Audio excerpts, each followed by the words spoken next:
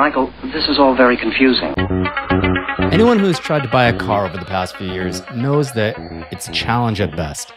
Inventory is next to nothing and prices are through the roof. Personally, I've been trying to buy a car for almost 9 months now and no luck. Just like with everything else these days, the decreased supply is blamed on the pandemic and supply chain issues. However, I can't help but wonder if the automobile manufacturers have used the supply chain excuse to manipulate and control the supply and demand in order to drive up stock prices. I'm Remy Bartolotta, and this is On Markets, presented by Darwin Asset Management and Darwin Wealth Management. With me today are Chief Investment Officer Michael Sorrentino, Senior Financial Advisor Michael Bartolotta, and special guest Sean Sullivan. Thanks for joining us today, Sean.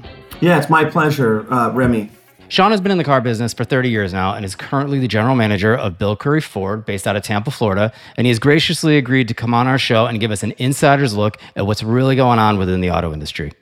If you have any questions, comments, or just want to shout out on the show, email comments@onmarkets.com or hit me up directly at remy@onmarkets.com. And if you like our show, please hit the follow button on Spotify, Apple Podcasts, Google Podcasts, or whatever podcast platform you prefer.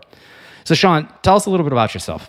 Okay. Again, my name is Sean Sullivan. I have been in the business since 1992. I started at the bottom of the business at Jesuit High School. I used to ride my bike and detail cars to the largest store in the country. That's what Bill Curry Ford was at the time.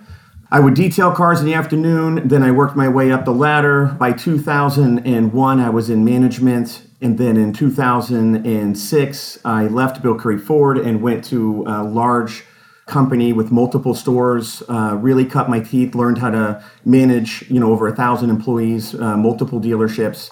Then in 2018, Jennifer Curry, who is the owner of Bill Curry Ford and Curry Auto Industry, which she has 3 major Ford stores in Florida, we reconnected, and I have been in charge of her stores since 2018 of August. And then we are embracing on a $20 million rebuild of the nation's former largest store. So it's very exciting, and we were called the Giant in the 60s and 70s and 80s, and we are the Giant Returns, which is what my tagline is, and you can see all my advertising, and I'm very excited about it. I've worked very hard and diligently over the last 2 years to build the most state-of-the-art, customer-friendly store that works online and in person to help the consumer have a better car experience, because they will spend more money with me when I do that. Very cool. So 30 years, you've been in a lot of positions. It's safe to say you know what you're talking about. I would sometimes, you'd have to, it depends on who you talk to, but yes. Don't ask your wife, right? Right, don't ask my wife, right. Yeah, she's my boss. But what I can tell you is that I have a lot of experience with the auto industry, with corporate. I sit on 2 major boards for Ford Motor Company and for the state of Florida. And I even sit on a board for Tampa auto dealers. So I'm very engaged in the politics of the car business as well as the everyday ongoings of our business. And there is something going on. I wish that I could tell you for a fact, but I can tell you based on experience, what's going on in our market right now is we're making all-time record profits. So we have no cars, right? A limited supply of cars, and the timing from Ford Motor Company to come out with these amazing new brands like the Bronco, but I'm only getting 9 of them, right? So let's just take this for instance, is like we advertise to the whole country, hey, listen, we have all these great products coming out and it's going to be sensational. And then local dealers are going to get 5 and 6, and then they're going to drive up the demand for the pricing. We sell $10,000 to $15,000 over MSRP on our vehicles. So we're selling less, but making more money, and our profit margins that are an all-time high. And my only thinking is we've had 2 years these guys have been hiding in their houses, right, doing their Zoom meetings, right? And you think that over that course of time that they would be able to figure out supply issues or parts issues. And what I think is they spent their time remodeling our business as a whole and kind of modeling it after a Tesla style, where we are now taking direct orders from consumers, charging them more money and saving money on parts and parts obsolescence over the course of years, because that's where Ford loses most of its money, is in having to incentivize cars that sit on your lot too long. As you know, I'm sure you guys hear it, year-end sales, right? You come in, incentives are an all-time high. It's because we have leftover inventory that we've overbought, and then now Ford has to pay to make it go away, which is a loss to the company. And then when we don't manufacture enough, we buy all these parts a year or 2 years ahead of time, and then we can't use all the parts. So then they write those off in what's called parts obsolescence, which is another loss to the shareholders. So they figured during this pandemic, an easy way to solve their two largest problems. One, they've solved the inventory incentive problem by not manufacturing cars, okay? The number two is they have figured out how to control their parts obsolescence by doing orders, just like what Tesla does. So even though we're not a direct-to-consumer, we are still part of the direct-to-consumer chain because we're the middleman. So let's talk about this for a second. So traditionally, car manufacturers have not been direct-to-consumer, right? But it looks like Tesla has sort of tried to change that, and maybe it's moving in that direction on the whole in the industry. So maybe you can talk a little bit about sort of how the manufacturer-dealership relationship has worked traditionally and why it hasn't been direct-to-consumer and maybe why it's moving that way. Okay, well, I do think, Remy, that there's a certain percentage that's moving that way, and we have to, as a car business, adapt to what the consumer wants. We can't just say we're the car business, do what we say. We actually have to adapt to ongoing trends in the market, just like financial trends, right? So basically, the dealer body has always been available to the consumer because when you went online to order a car, just like if you were buying a home, there are some people that want to sit in the home or sit in the car, test drive the car. So one of the things that the dealer body helps the consumer with is the fact that they can still come in, test drive the vehicle, and purchase the car in a hopefully less than an hour time for the consumer. What Tesla's done is they've said we're going to eliminate the dealer body because we don't feel that the body shop or the parts department or the service department or the sales department is inconvenient anymore for the consumer. We're going to just deliver the car directly to their home. And when they have a problem, they can call the corporate headquarters, and then we can find a location near them to do this. Now, I'm on the fence about what the real demand is, and if this is a media-driven demand, or is this a real demand from consumers? I'm really struggling with that. So, Sean, I have a question for you. There's a lot to unpack in what you're talking about, right? I mean, has Tesla sort of changed the model? Are you, as a more traditional dealership, going to try to somehow adapt that, or is the car business in general going to try to adapt that? And it makes me think about the fact that I walk in right now, and maybe for the first time that I can remember, I have zero leverage, right? 2 years ago, I walked in, and if I was going to buy a minivan, nobody was buying minivans, right? I was expected to pay 10 grand under list. Now I'm paying 10 grand over list. And if I don't want to pay 10 grand over list, they tell me to get lost, right? I have no leverage at all as a consumer. You know, if you remember Saturn, GM put out the Saturn a bunch of years ago, which was a no haggle pricing thing, which is really what Tesla has done, right? You walk into a Tesla store, you just buy the car per sticker. And that was the case before the pandemic and before the supply chain disruptions and all this other nonsense. But Saturn failed miserably. And I think it was because, and I knew a guy that had a Saturn dealership at the time, and he said, look, no matter how hard they try to create this no haggle pricing, people walk into a dealership and the culture is you walk into a dealership and you haggle. And so they failed. I mean, were they just ahead of their time? I guess the only thing that makes me feel like maybe this time is different is it feels like all the companies are colluding to me. Well, one, we can't use that word, right? That's why I said it feels like. Yeah, government doesn't like that word. So no collusion. Each dealership stands on its own for what they sell, and manufactured retail price is a suggested retail price. Let's just keep that in mind. This is not a price in stone. This is suggested. Suggested to me means in the car business, whatever I want, right? So that's how I feel about it. And I absolutely agree with you about the customer not having any leverage in this. And that's not what we want. You know that the best deal that you could ever make in any business is a deal that's fair for both sides. That's the best deal that I'm looking for. You can only sell so many cars for $10,000 over before customers are going to lose faith in the system and not return to your store. So our business is built on repeat business. The family store that Henry Ford designed was for every town to have a family Ford store and become part of the community. We have 41 active charities in Tampa. That's what a Ford store is supposed to do. And I feel like this market and this new way of doing things is so cold. And it's hard for you to understand because you're not in the business, but it feels cold. Hey, Tino, you've been uncharacteristically quiet. My question is, now that you're hearing all this from Sean, does it make us want to take another look at automotive industry stocks? Yeah, I mean, look, I've been curious about this. Sean, you mentioned a couple of things I've been thinking through here. One, inventory control is something that a lot of industries after the financial crisis, they spent a lot of time and money on technologies to help them control their inventory. As we all know, we're all business owners to a certain degree, or we manage businesses. Inventory can kill a company if you don't manage it properly. And we saw a ton of money and time and technology get put into place to control inventory. And it's changed the profitability of a lot of companies and industries, rather. Now, you think about the automobile industry and call it law of unintended consequences, right? You get this shock to the system. Nobody was expecting it. People stop buying cars, then all of a sudden there's a shortage, there's supply chain shortages, and then it's interesting. Now these companies are making a lot of money. And just so you know, not a lot of money, record money for the auto industry. It's been around since 1903. We are making more money right now than we in the history of the car business. So how does that change the behavior going forward, right? I mean, you're getting 5 or 6 cars. Maybe it doesn't stay there, but you're probably not going to go back to the days of getting, like you said, your dealer incentives. Maybe those are going to go away at some point. I mean, I don't know, but profits do 2 things. They change behaviors for management teams, but they also attract a lot of competition too. So there's a lot of these dynamics are going on. I'm actually more interested in a question here. I think about, and Mike, you brought this up, something very interesting about this idea of negotiating and haggling, right? That was part of the car buying process for decades. My father, who's in his late 70s, will, out of boredom some days, he's retired, he'll go to a car dealership just to haggle for fun. It's in his DNA, right?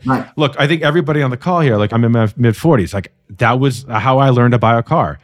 I wonder though, you saying it's cold, the shift to online purchases and skipping the dealerships and stuff, is this a fundamental shift in terms of the way people are buying cars simply because it's a generational shift? I don't know. I mean, personally, I loathe going to the car dealership. I hate it. I want to buy online. I would like to test drive a couple of cars, especially if they're higher end and I've never driven one before. But ultimately, to be totally honest, I don't want to haggle. I just want to look at whatever the price is on my screen, pay it, and it's delivered to my driveway. I don't want to have to speak to anybody. I totally understand that, Remy. First of all, you've never dealt with me. You would have a wonderful experience, right? That's probably true. That's probably true. Right. So basically, I don't like the coldness of it. And just to getting back to paying online price, you realize that when you're not haggling and you're just hitting a number, Tesla's making all of their profit because they're not negotiating the pricing. If anybody's doing things wrong, it's the way they do it online. You want to talk about not negotiating. My goodness, you go on a Tesla and you build it from start to scratch, and here's your number at the bottom, and you just hit buy now. There could be $10,000, $20,000 of gross in there. You have no idea. You don't know what someone else who bought a Tesla paid. You don't know an average Tesla price. I mean, if you come into the dealership, there's so many different tools that are out there to help a consumer understand what they're paying, what other people are paying. What the average F-150 sale price is. It's a Platinum with the 2.7 or a 3.5. People know what those prices are going for. Tesla, you guys are just building it and pushing a button. To me, that's the cold part of the business, but Tesla's just raking the money in because you guys are paying whatever they say. Tesla could raise the prices by 15% tomorrow, and people will just still hit the button like this. They don't think about what they're paying. I feel like the amount of time I spend haggling is like, if I just push the button, yeah, it cost me $2,000 more, but quite frankly, it's not worth my time. Where's the fun in that, Remy? The fun is that I don't have to worry about it. I can go home and I can spend that 2 hours hanging out with my son or whatever. So I'm actually curious. So I'm going to date myself a little bit here. I used to work in the cell phone and beeper or pager industry. It was very similar to the car business now, right? You had your manufacturers, you had your resellers, and all of the resellers were all independent. And each one of those independent retailers, for years, that was great. But I believe Sprint, I could be wrong, but I believe it was Sprint, was the first company to open up a Sprint store, a direct-to-consumer Sprint store. And within 3 years, that entire industry was decimated. There was no more third-party retailers. Every single phone company had a direct-to-consumer store. And now, as you know, if you want Sprint, you go into a Sprint store. If you want AT&T, you go into an AT&T store, and so on and so forth. And I'm wondering if Tesla is like Sprint. Is Tesla the one that's going to sort of change the face of the auto industry? And will companies like Ford move in that direction at some point? Well, Remy, they are moving in that direction because Tesla sells about 110,000 vehicles in the United States. We sell 1.5 million of one vehicle line. Just to give you, for instance, Tesla has never even touched The 17.5 million SAR. Are you familiar with the SAR in the money business? No, explain it to us. Okay, so the SAR is how the car business is measured. Basically, it's how many new vehicles are sold in the United States every year. Right now, our SAR is 17.5 million. That's what we're selling this year. And we can dictate recessions. You guys were talking about recessions yesterday. I can dictate recessions based upon what the SAR predicts for next year. If that SAR drops to 12 or 11 million, we're in big trouble. But anyway, 17.5 million is what we're at right now. Tesla and electric car companies make up 4%. That's it. The way the world talks, you would act like every single person has an electric car and every single person buys a Tesla or a new electric car. For goodness sakes, it's less than 4%. It's growing at a 1.9% pace on 17.5 million. So in 5 years from now, it still won't even be 20% of their entire new car business. And I'm not even talking about the used car business, which is 33 million cars a year. None of those are electric. And I can tell you why, because when the hybrids came out in the auto industry, everybody said the hybrid's the new thing, right? Every car is going to be a hybrid. Everything is going to be hybrid. Well, guess what? That lasted about 3 years. We sold a bunch of hybrids, and then as soon as people started replacing batteries, they went back to gas cars, all right? Because the batteries die in hybrids, and when you do, it's so financially expensive, you trade the car. And then it went into the used car market, and then somebody would buy a used hybrid, and the thing would break down in a year, and they'd have to put 12 grand into it, and that slowed down the hybrid sales on the used side. Electric is going to be very similar. We don't have the infrastructure for electric cars.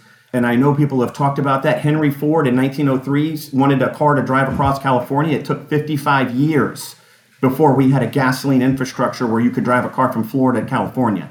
55 years. So let's just say it takes half of that time to replace all of our infrastructure electric grids. The idea that this is going to be anything more than a slow burn, to me, I think that's what it's going to be based on my experience. I've seen all the fads. Right now, Toyota is big into hydrogen. If you want to talk about some stocks right now, you guys need to be looking into hydrogen because Toyota, who has led the market, and they, by the way, this is the most brilliant car company in the world, is Toyota. They're always ahead. And they've abandoned their entire electric facility now. They've abandoned it to do only hydrogen. They believe that in the next 4 years that they'll develop an engine that runs on water. So we're talking about some crazy technology that I don't know if it works, but again, Toyota isn't sold on electric cars either. I'm worried about the infrastructure. We had a customer buy a Tesla from us, and he lives in an apartment complex in Tampa. The apartment complex wouldn't let him charge it. He came back and sold it to me where I made money and sold him another car and made more money. So I was super happy with the way electric's working for me because I just keep making money hand over fist. So we were talking about not only is it going to be way more expensive for a consumer to own an electric car long term, NADA, if you look at NADA right now, it says that it's going to cost $1,800 more on average to maintain an electric car than an ICE engine. And my only thought was, if we're going to jump into politics really quickly, and I want just a short politics thing, we've had diesel engines that burn zero emissions for 5 years. We could make every single vehicle that we make burn zero emissions in a diesel engine. Why aren't we going with that technology? I drive a zero emissions Ford F-250 lifted, bad to the bone truck, by the way. Come to Bill Curry Ford, get your new diesel truck. Anyway, with a lifetime warranty. But I will tell you, there's nothing that drives like a Super Duty diesel. Zero emissions to the environment. None. We had this technology. Europe tried to do it during the 70s. They had really terrific low yield diesels. And again, politically, there's some reason why we don't actually care about the environment. We care more about the actual platform of the politics than we care about the actual meat of the politics and what actually could really help people in America. If they really want environment, we've had the technology for 5 years where it's zero emission burns. We can make every vehicle a diesel and have no carbon footprint. So they won't do it because it makes too much sense, too logical. So Mike, Tino, do you guys have any questions for Sean? I think what you said was interesting about the size of the market. I've read that EVs are even less than 2% total. I don't know what the number is, but I agree. It's so low. And, it's interesting. You also mentioned hydrogen. So in my freshman year of college, I was an engineer and I wrote this super long paper on this idea of like a hydrogen combustion engine. And I don't remember a single word from it anymore, but I remember writing about it. I was like, this is going to happen. This is going to be the future. This was in 1995. Okay.